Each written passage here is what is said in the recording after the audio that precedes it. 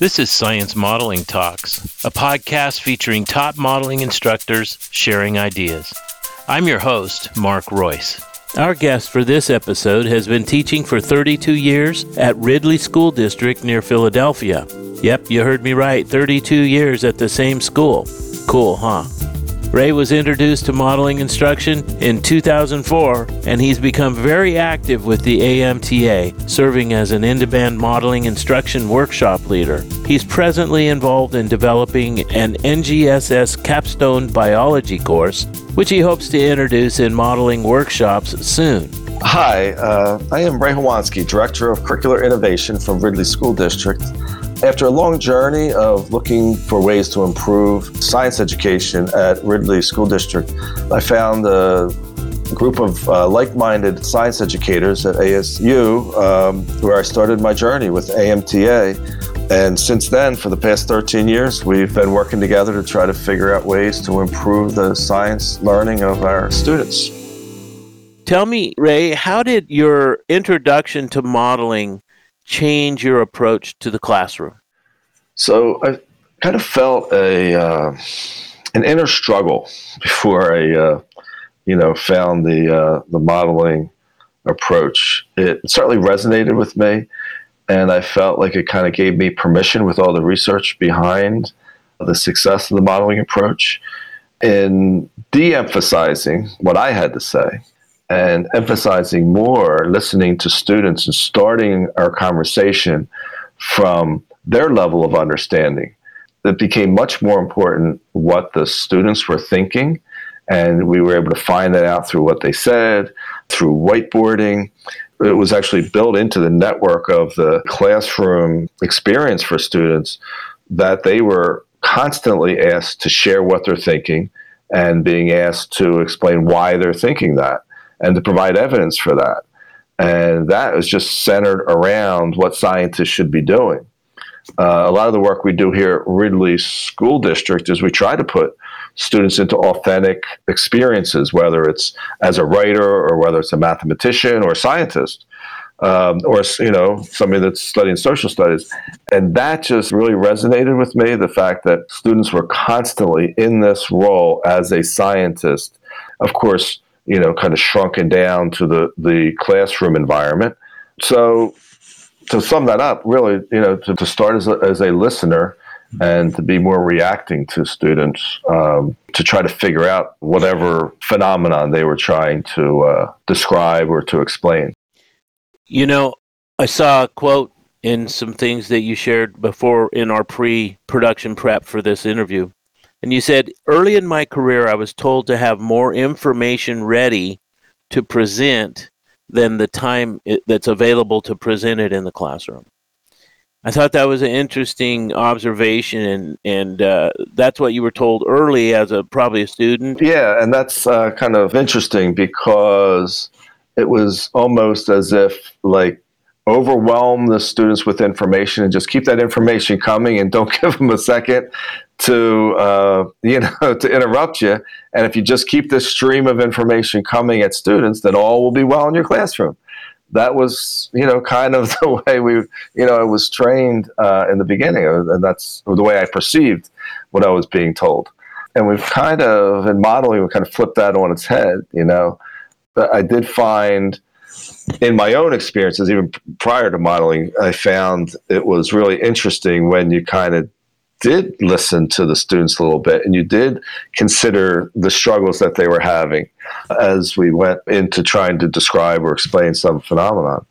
And again, modeling just provides a framework to do that in. It's a thoughtful instructional design that constantly elicits from students what they're thinking and forcing them to try to provide some evidence for why they're thinking that. And multiple ways to express that, whether it's, in the diagrams or graphs or equations or words, there's multiple ways for them to express that and There's constantly opportunities for them to share with their classmates what their thinking is, and the chance to refine that thinking, and a chance to refine, the model that they're building to influence how they process, the world that they're living in. And hopefully that's coming closer and closer to a useful and real description of the world they live in. That leads me to ask you about a quote I heard from you that you made on Twitter. You said, effective teaching is as much about knowing your students as knowing your content. And see, I think that relates directly to what you were just talking about, but kind of push forward on that one a little bit. Yeah, so I think so far we've kind of emphasized the content end of things. But really underlying that is certainly the climate and culture, that's set in the classroom. And a lot of that is knowing the student. None of the other stuff happens in the classroom if the kids don't buy in to what's happening in that classroom. And they're going to buy in. The old expression is, they're not going to care what you have to say until they know how much you care, right? So, and there's a lot of truth to that.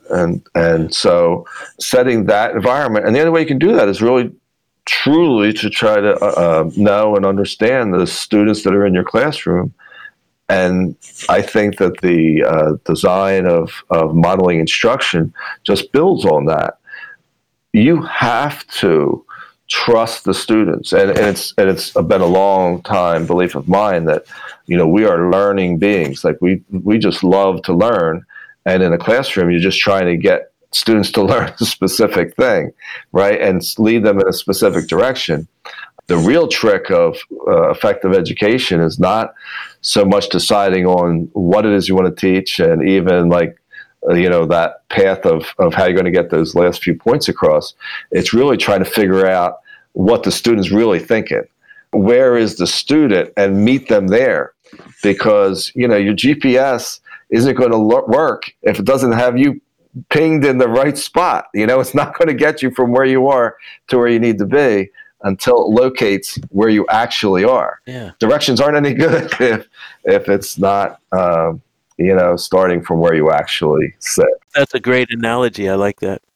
I know that you're a fan of physics first, or the sequencing of physics, chemistry, biology, and some people add on, other sciences at the fourth year. Sure. Tell me about why you made such an effort, because I know your school follows that sequencing. Why'd you make that effort to make that happen? And then the second half is, do you think it's working? So, we just kind of sat down and asked that question, about, why do we do things the way that we teach them? Why is the sequence, the traditional order of courses? And biology had been changing quite a bit, in the last generation or so. Mm-hmm. So if you really stop and think about it, it made perfect sense 40 years ago to teach biology to, a ninth grader, because you're mostly teaching about things that they could experience. Mm. And it was, a lot of categorization and, a lot of things that a ninth grader could concretely understand. That isn't the case anymore. Today, if a student goes on and studies more biology, yeah, there could be some study of ecology and such, some branches of biology like that. But even in those branches, there's always a connection back to what's happening at the molecular level. So, I had read some research and saw that there was a tremendous number of concepts that biology today relies on chemistry for. Mm. And it's not fair. We thought it just wasn't fair to ask biology teachers to try to teach both chemistry and biology and squeeze it all into one course. And that was really what we're doing. And kind of what happens is you get this really shorthand version of chemistry that is oversimplified and kind of leads students in a direction that is hard for them to then build on. You really have to then, when they go and learn that chemistry again, they really have to kind of forget those first kind of introductory models that were used, if you want to call them that, or representations, and build again. I mean, energy is a great example. Very common for a student to learn about energy falling out of the breaking of a phosphate bond or an ATP like candy out of a pixie stick. When in reality, energy is not stored in a bond, and it's really in the rearrangement of the particles that, if it reaches a lower energy state in the rearrangement, it's in the forming of bonds that energy becomes available.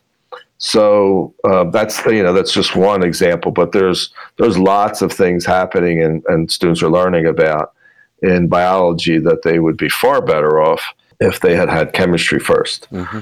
And then the physics experience, you can, drop balls, you can roll cars across the floor, and you can then ask students to explain, like, what's happening there. And you can build their understanding on experiences that they have. And for, a ninth grader, it makes a lot of sense because that they are concrete experiences. And then, you can build equations and graphs and diagrams based on that experience. So you start there, then you get a little more abstract with the chemistry. But again, a lot of things that you can see the change occurring in front of you in the chemistry, and you're kind of locked into that, what's happening at the micro level of the molecules and the atoms. And we're trying to then look and say, okay, well, what am I actually seeing happen in the physical world? And they can connect those two. You go to biology, now you're talking about a whole host of hierarchy of levels of looking at a phenomenon. So now you have to run the gambit from looking at things occurring at the molecular level all the way to the biosphere. So you're saying, okay, now let's look at this system in terms of the chemical reactions that are happening. Let's look at what's happening on a cellular level, right? Let's look at what's happening on an organism level. What changes do we have? Oh, okay, now we might want to look at how those organisms are interacting. Oh, and by the way, those interactions of the organisms are affecting what's happening at the cellular level. And so all these things are connected. It's really complex. And to give them a fair starting point, we just felt like they should have some background in that molecular level to allow them to connect that to all those other levels of understanding. So what kind of results, since you guys have shifted to the physics first, what kind of results are you seeing at your school? So it's a great question. We do have, one of the struggles that we recently have now is that, with state testing, and, the test is a rigorous test. By giving it in junior year, there's a lot of pressure for them to do well in that first time they take it. So that's a little bit of a struggle for us. What we did see is initially when we started this some years back, with the restructure, we saw a lot more students able to take AP courses. So that was a big change after this first occurred. Our struggle now is really figuring out the biology, and we're doing it. It's a very good course that we want to make even better. But it's not a course that you can just go out and say, oh, here's at least a framework to start with. Having students in high school that have had chemistry, you have to really rethink how that biology is taught and really make some connections. So that's kind of our journey right now. Fortunately, right now we're working with Ingrid Waldron, Professor Emeritus from University of Pennsylvania, has been a great resource. She does have some really, really thoughtful materials that we were basing our adjustments on. And through a dialogue with her and Larry Dukerich, Larry is doing a lot of work in taking that framework that Ingrid has developed and with a really deep understanding and explanation for these, different models in biology. And we're trying to ramp them up and say, okay, now how can we add on, or how can we adjust this, given that students have had chemistry prior to this? And even, how can we emphasize students developing and deploying models as they go through and learn the biology? So very fortunate for us, Mark, is that in the next generation science standards is very consistent with what happens in modeling. So our state is going in the direction of using the NGSS. Don't know exactly what the timeline is. We know it's happening and we know it's coming.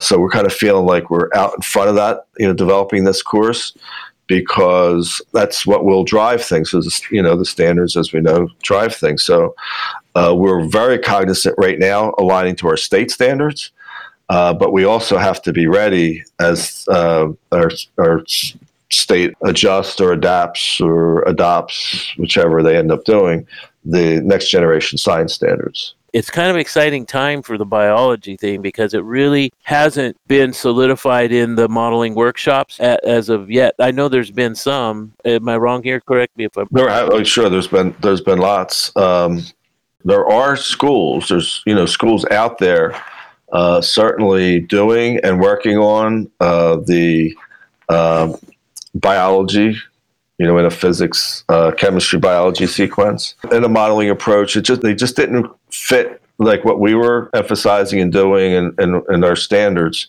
So, yeah, we just kind of had a different take on how we were going to go about that. Most of what's happening in the modeling biology, most of it is a biology first course. Right. And that's a much different approach than what we're taking. Sure. And the other thing, and I'll say about all this, it takes years. Like you talk about David Hesnes and Malcolm Wells and those guys who did all that early work. It takes a long time. So anybody that makes contributions to curriculum, especially high quality curriculum, like the modeling units, I just take my hat off to them. Like, it's a lot of work. And if you're out there trying to do it by yourself, or you're doing it with, a couple other folks, it's really, really hard, and it really takes a lot. And I have to say, like, I count myself so lucky knowing the folks that I've known. Have worked with Brenda Royce and Larry Dukerich for years on modifying a few of the units in the chemistry. And it would take us years to modify and revise and to rewrite one unit. Sure. We'd been doing it all over, emails and Skype and all that, because, Brenda's in California and Larry's in Arizona and I'm over here in Pennsylvania. Yeah. But it just takes so long to do this. And now, as we're trying to connect the way we teach the biology into the chemistry and the physics. And I believe we're on our way there.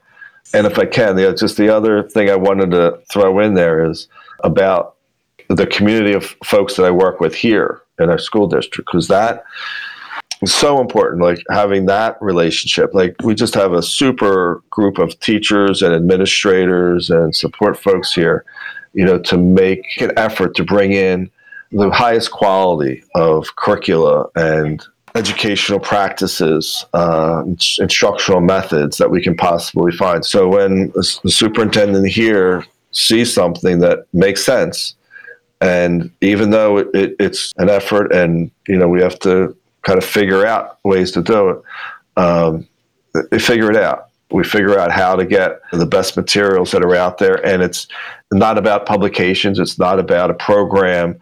It's about bringing in these practices, and it usually comes down to people. We look at what's successful. It's about people. The teachers that we have here, we just have a fantastic group of teachers, students, parents. I mean, that network, that community are just willing to say, okay, what's best for our kids, and let's work hard and let's make that happen for our kids to give them the best possible future. That's really what drives it. The other stuff, the nuts and bolts and all that is great, but it's really about that vision of saying, okay, what experience can we give these students to challenge their thinking and to give give them opportunities to really practice some problem solving and some effective communication skills and collaboration. How do we really challenge them to do that at a high level, and kind of leading them into a path of success somewhere down the road? You said learning is accelerated when we collaborate. I want you to elaborate on that a little bit. Collaborate. Yeah, for sure. So it's social. It's one of the things that modelers certainly believe, and I think across the board. And David Heston certainly espoused that we are social beings, and like I said, I very much believe it's innate in us to be having a desire to learn, and so it just makes sense that if you look back, like we certainly learn socially. If you were to think of it in terms of like a crowdsourcing, or on a bigger scale, or if you think of a computer with networks, right? So what's happened with the World Wide Web, all those things, when you connect all this information, you do it somewhat systematically, then you can really ramp up, the kind of information you can gather and what you can figure out from that. And I think it's the same thing in a social situation. So when you get groups of folks together and they start collaborating towards some goal, everybody brings a little different perspective. Everybody has ideas. And when the welfare of the group, and especially in this case of the students, is at the forefront, yeah, and that's what you're working towards, and that's what's driving everything, and you kind of get the egos out of the way, and you get, nobody's worrying about credit or anything like that. You just say, what's the best thing to do here? And you sit down and you start kind of working through this. Things just kind of fall into place and become self-evident almost. And you just that's what really, I think, energizes educators when you see, like it's sometimes measurable on an assessment, sometimes measurable on a test. But when you see the lights go on, we all talk about that, but that's really, you can feel it in a classroom. When you see these kids working together and trying to figure out, like they may or may not get to, quote, the answer, but that energy, and that they're working hard towards it, and that you can kind of help them polish it off at the end. But man, it's that energy, it's that light. Like when you look in that kid's eyes, and you can see them really, those wheels turning, and you see them working with their small little group trying to figure a problem out, working different angles and coming up with different theories and erasing things. Like that's what makes it work. Like we say this all the time. We can't even anticipate half the things that these students are going to be facing in their careers and their lifetimes. But what we do know is they're going to be facing problems, and they're going to have to talk through it. They're going to have to collaborate, and they're going to have to figure out how to solve them. Yeah, exactly. And we can't solve it for them. What we can do is just keep energizing that thought process and energizing that desire, first of all, to communicate and to collaborate. And then as they're doing that, then we can kind of guide them along the way. When our district, really led by the superintendent, very much focused on that experiential learning piece, that you need to be in that experience to really appreciate and to really learn personally. So to try to layer something onto somebody that they can't relate to, really difficult, especially for a high school student. But once you get them involved, and once they're participating, once they're working in the classroom, then they're much more receptive to guidance, suggestions, to tweaking, where they're going with this learning process. Well, your eyes lit up, and you got excited when you started talking about this. It's interesting. I hear many modelers talk about the fact that one of the dynamics that changes in the classroom is, instead of an expert delivering information to an audience, you're involving everybody in the room. And I think we all learn much more in a social setting when we feel connected. Yeah, like connected is a great word for that. And you also find out how really smart a lot of these kids are. You're like, they really look at things in a different way. And how could you know that if they're sitting there passively absorbing information? How can you know that diamond in the rough, Yeah, you don't know. I also hear modelers, and I want to get your take on this, talking about even the modeling community through AMTA, how it has energized them to have collaboration and to be part of a tribe, to have a sense of belonging to a group of like-minded people. You want to talk about that? You've been involved now for a while. I wanted to start at the beginning, and when I first started teaching, and I just was fortunate. I mean, I just came into just a great community here at Ridley. There was one assistant principal. His name was John Whitby, and he and I had many conversations, and started me off on a really good path, I think. And one of the things he said to me was, Ray, just anything you do in these first couple of years, make sure you go in and see other teachers teach. And see other classrooms and talk to them about what they're doing and why they're doing it, and pick their brains. I was really happy now looking back that I listened to them.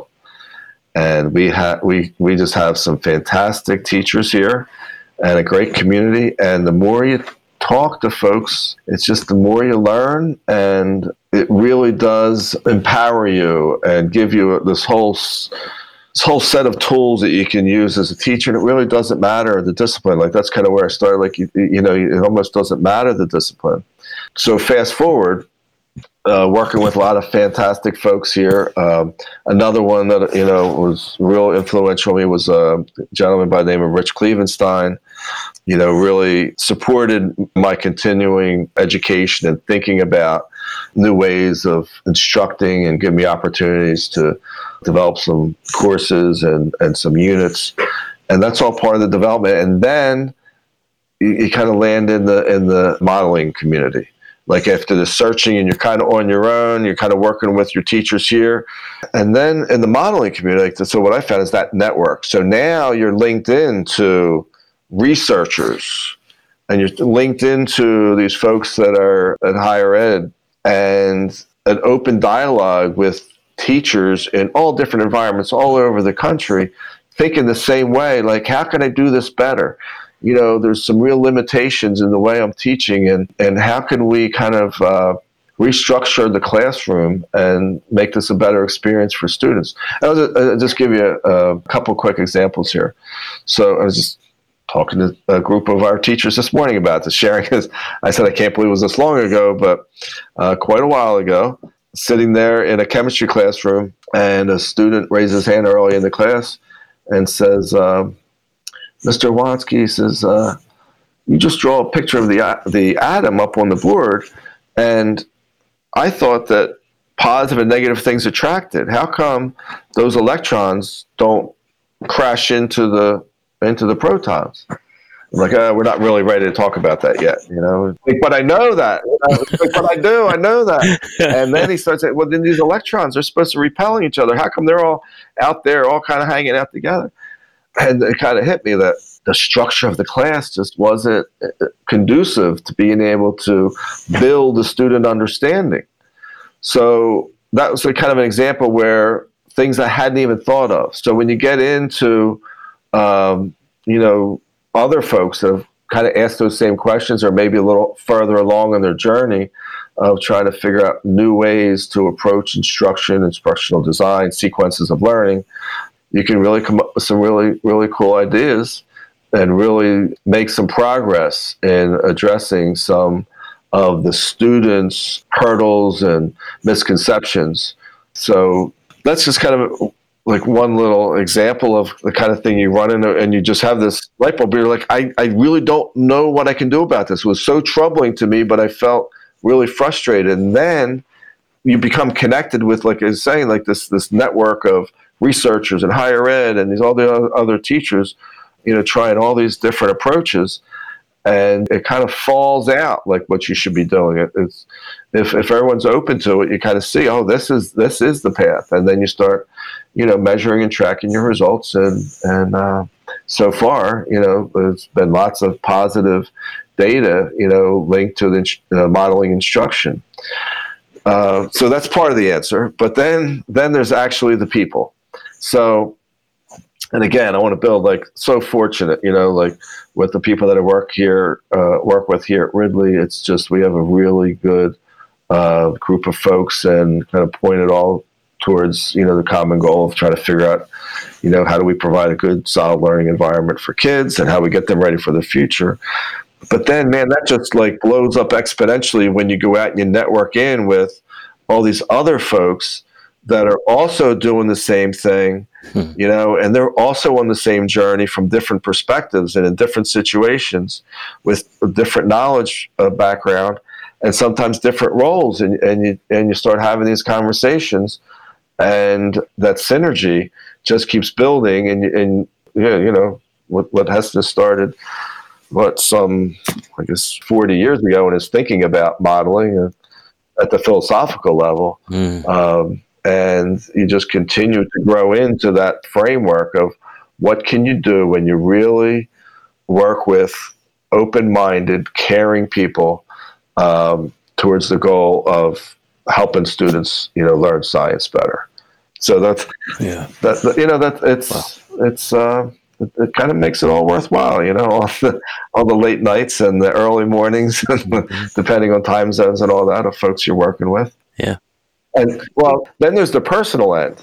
So you get to then really know all these other folks at a personal level. And that's really important too, because you see and just know them as individuals, and that so many people are overcoming so much and will make so many sacrifices, in the name of figuring out better ways to educate and for their kids.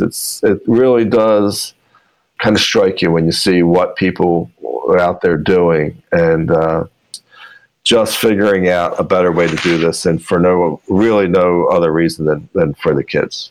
Listening to this podcast, we will have a lot of different people at different stages in their modeling experience. And then we will even have probably some brand new people who are just learning about this that'll hear this podcast. So I have two questions. One, what would you say to encourage those to keep on that have been involved? And what would you say to those who are investigating the curious right now? Wow, what a great question.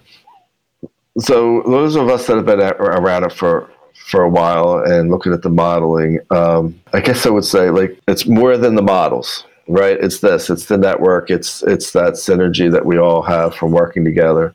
I would say appreciate those that, you're working with and around, and stay open to the fact that our model still needs refinement.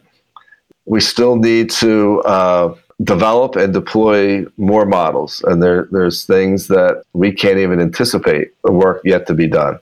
The opportunities will certainly open to us if we're open to those opportunities.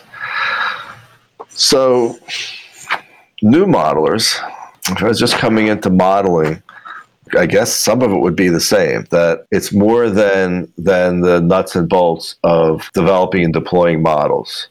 That's part of it. But it really is, in the larger sense, an accumulation of some of the best evidence-based practices that can be found. I mean, in a way, I do understand why it's called the American Modeling Teachers Association. I get why we call it modelers. But I do sometimes, in a quiet moment, sitting and thinking about it, I do wonder, it's a lot more than just modeling. It certainly is modeling, it certainly is models, but there's a lot more to it than that. And I just hope that word doesn't confine folks' thinking to just being about models and modeling. It is about a lot more practices. There's a lot that goes into setting up that experience the students will have as they build their models and as they deploy their models, that the teacher has to do to kind of make all that happen. And a lot that happens as a result of that. So just realize that in your journey, a lot of it is about that network, about the people that you're with. And then there's the contribution piece. It's hard. Man, I was so intimidated by some of the folks. And still to this day, sometimes I get on an email chain, or I'm looking at things and I think to myself, wow, this person really knows their stuff. And who am I, to bring up my questions, It's kind of humbling. But yet, that's one of the really cool things about the modeling community is it's okay. That's where you're thinking, that's where your understanding is. And just be courageous enough to put that out there. And man, it'll just take off from there. You'll just start breaking down barriers and things that, you just kind of accept limitations and kind of what you can and can't do, either personally or professionally. And I can tell you a lot of those barriers have been smashed. And again, I will say part of it from support here in my district by just a great community and also by the modeling community. If we're just open to, doing the work and trying to figure things out together, that you can do things that you didn't think were going to be possible. Ray, you said it's humbling, and I appreciate that. I think that's part of what I see in the character of many of the modelers that I've been talking to through this podcast. But many of them feel the same way, appreciative about you. Your name has come up quite often with some really brilliant people. I love what you said about the name of modeling instruction, modeling methodology, that it doesn't get too narrowly defined, because the learning environment, everyone that I've talked to in the modeling community has talked about exactly that in different words, but you've put it very succinctly. The kind of learning environment that you create through modeling instruction approaches, those become methodologies that you use, but that's the hub around which you build something else, something bigger than just a modeling technique. Yeah. As lots of folks in the model would tell you, like all models have their limitations, right? Mm-hmm. And so this is a case of that, right? So we think in terms of, the interaction of the teachers or the students in terms of a classroom interaction, or we think of them in terms of, professional development experience. But the reality, actually what's happening there is more than that model of just professional interaction or classroom interaction. Actually, what's happening is more than that. That's all we're just focused on in that case. And fortunately, I think a lot of good things come from what we hadn't even considered in our model. So maybe we need to, kind of incorporate some new and different characteristics or look at it, a little differently. I'm so grateful for everyone that, I've gotten to work with over the years, certainly locally here, and then also in the modeling community. And that journey obviously started with, the first workshops that I took as a learner. And that experience of refresh and a relook at what you set out to do as an educator is so powerful. And that just kind of reignited that curiosity in me.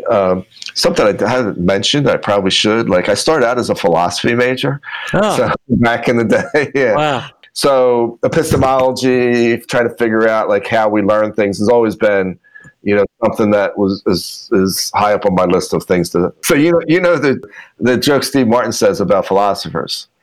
Do you hear that joke? No. You go to college, you take a major, and most people take their major and then they forget 90% of what they learned, and then they go on and live their life. He said philosophers remember just enough to screw them up for the rest of their lives. Yeah. We won't make any jokes about chemistry teachers. No, this is not the forum for that. So you go on and after taking a workshop and you have that learning experience as a teacher, and then it just reignites that curiosity of, man, like how did I learn this? And, how have we figured this out? And how are we at this state of our understanding of the physical world, whether it's physics, chemistry, biology, environmental science, astronomy, whatever. And you start thinking about, what can we do to kind of move that learning forward? What can we do to accelerate that learning and figuring out how to make the best of our situation in terms of the educational organizations that we have, and in terms of what we know and don't know about, again, those disciplines, physics, chemistry, biology, etc. So then when you start connecting with other folks that have really innovative and thoughtful ideas about how we can rethink providing those learning environments for students and kind of breaking those barriers that are sometimes somewhat confining, giving students an opportunity to really explore and express their thinking about what they're looking at, and setting a solid foundation so students so they have a clearer path to get to a deeper understanding, so to remove some of the obstacles that we've sometimes placed in their way in terms of getting to deeper investigations of the physical world. And a lot of that is trust, so it's trusting that students will, in fact, fill in the gaps and they will figure things out. That it's not about us giving them all the answers, as we had kind of talked about earlier, but rather opening that learning experience up to learning about where they are and then giving them some foundational experiences and some tools to talk about their thinking of some of these foundational experiences to then move our total understanding in the scientific community forward. These are the folks that are going to be figuring out the problems of tomorrow. And what our job, we would see it as laying that foundation, helping them build useful models, right, that they can then go on and continue to refine and use as they see fit in different situations, but not to limit their understanding to what we think that they can learn, not to limit them to what we think they should know, but rather to say, here's this physical event, here's what happened. Now let's build that understanding and help you understand your thinking process as well, help you reflect on the tools that you're using and the concepts that you're building on so that you can then manipulate that as you see fit and as the situation calls for in your future. That's what we want students doing. Yep. So you've been sharing, I think, a lot of very important information. I want you to speak directly to those who are in the process of exploring modeling as an encouragement. Yeah. So, it's taken a lot of really thoughtful, hardworking people to put together some coherent sequences of model development and model deployment, and even some integration between the courses. Man, you can really build on that. And it's a really good structure to come into, and you can have some really impactful contributions. And it can really reset your ability to provide useful learning experiences for students. Those two things combined make a really rewarding career.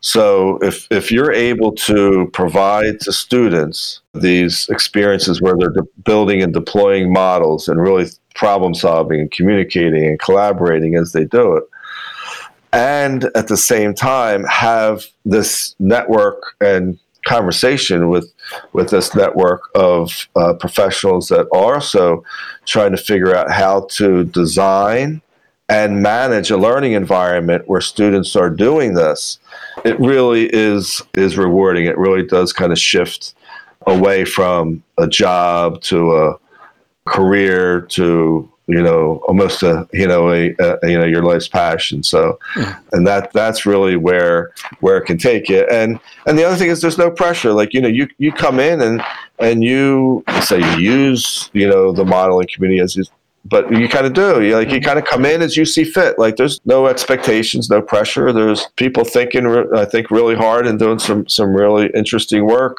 about how we can improve things for scientific learning. But you might find this useful, and you might want to, contribute a little. You might contribute a lot, and you don't know what those contributions can be until you really get involved. So I think it's worth an exploration for sure. And for many of us, it's been real impactful for our careers as educators. Wow. Well, Ray, man, you've talked about a lot of really great stuff. We talked about physics first and how it's evolving, and we've talked about integrating biology modeling processes in the workshops and all that kind of stuff. We've talked about the NGSS stuff. It's been really great, but I've heard a thread through your entire time about community. Yeah. And the importance of creating a sense of community in the classroom and the developing community of modelers. And here at the end, I heard you encouraging people to become engaged. Uh-huh. And I think that's a very powerful thing. If we just sit back and watch and think we're going to implement on our own, it's not the same. We don't have the same benefit, and the community doesn't have the same benefit as when each person adds their voice to the dialogue and the conversation. So thank you so very much for taking the time to talk to us. And I just wish you the very best of luck in your career and the work you're doing with innovation and curriculum. We didn't even talk about that, really. Maybe another time we can have you come back and we'll talk about some of that stuff too. Does that sound good? That sounds great. Mark, it was great talking to you. No, thank you. I really appreciated your patience with me and your guiding me through my thought processes. So I'll say this one thing to you, Mark. Larry would often say about me, when we got talking, he's like, Ray, you remind me of a locomotive. He's like, you're so slow to get going, but man, once you get going, there's no stopping you. I was thinking that exact thing, man. Once we got going, you were just on a fast track. It was awesome. So anyway, again, thank you so much. Okay. Thank you. And tell Brenda I said hello, please. I will do. Thanks so much for joining us on another episode of Science Modeling Talks. Head over to sciencemodelingtalks.com and type our guest name in the search box. The episode page will pop right up. There you'll find any extra content that was mentioned during this interview. So until next time, keep striving for excellence in the classroom.